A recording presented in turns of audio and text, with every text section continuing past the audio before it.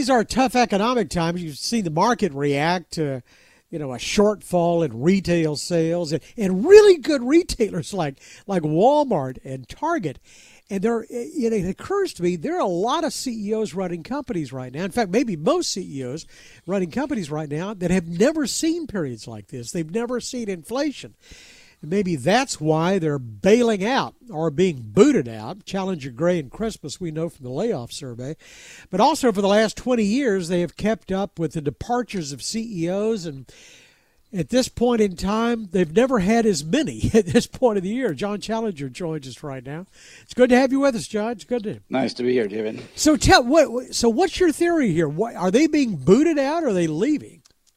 I do think they're being booted out. It was the highest January to April total that we've seen since we began tracking the numbers. In 2002, 518 CEOs have left their posts so far this year. And I think it's due to this just rapidly changing environment that we're seeing now, companies having to deal with inflation, with global supply chain issues that have become exacerbated first by COVID and now by the war. So it's a new time, and companies are they're making scapegoats out of the CEOs, or they're looking for people with new sets of skills to handle this kind of environment. Well, they're going to have to hire some graybeards if they want somebody who has managed during a period of inflation, because we haven't seen any in a really long time. And like I say, I don't think any of this crop has ever managed during inflation.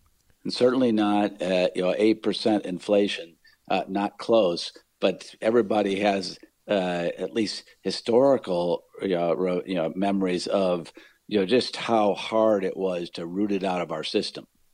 I was looking at your survey, and it's really fascinating on many levels. But I was looking year to date for the industries, and I see a big spike in hospitals and healthcare, also entertainment and leisure. Well, the companies that saw the heaviest turnover, it was led by government nonprofit, 118 for the year, but then came technology, followed by healthcare, closely with healthcare. 47 and 46 CEOs left their job. Entertainment leisure was not far behind with 37.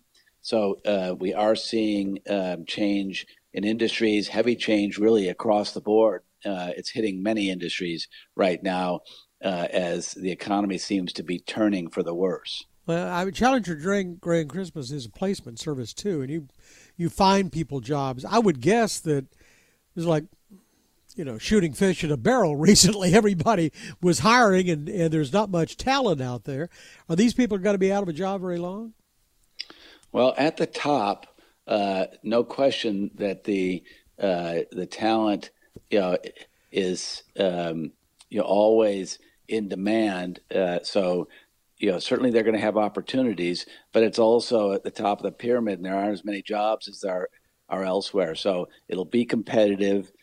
More than likely, as long as their records have been good, they'll find new jobs. We did see a number of these CEOs announce their retirements, so it's not always it can be end of a career for some of these people. They've reached the top, and then they don't stop working like they used to, but they go into private equity or to consulting or into some kind of next chapter. Yeah, I would think, you're a professional, you see this, you probably counsel it, but I would think that it's hard for somebody like these, a CEO, to fall back and be in a position of working for somebody again when they've had everybody working for them.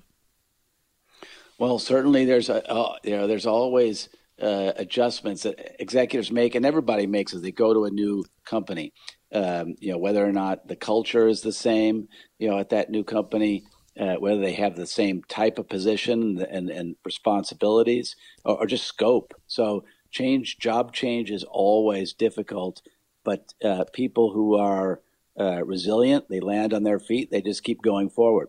I was wondering where the job opportunities are, because in the past we've talked about healthcare as being an area that, that it was in demand for people. And also energy, by and large, has done well. I saw the turnover in energy is really low. Yeah, energy is a strong area. I mean, if you look at the jobs report, we created 428,000 jobs in April. So there is a lot of churn. Employment was way up in leisure and hospitality, up 78,000. Manufacturing was strong. So, and of course, distribution. So there continues to be job growth, but we are seeing not just high turnover at the executive ranks like this CEO report, but we're seeing heavy quits as people move to new jobs. It is a sign of an economy that's in turmoil. Yeah, probably not much fun to be running a company right now. If you're going to bug out, it's probably a good time to do it if you are going to quit. Well, certainly if you are seeing heavy increases in your material costs, but you can't pass those pricing, those costs through the pricing onto your customer, that puts companies in a real bind. Yeah, especially when you have to report every 3 months for the public companies, I would think. Well, look, you're one of our favorite CEOs. It's nice to see you still got a job. So glad to be talking with you, which is a sign I'm still working.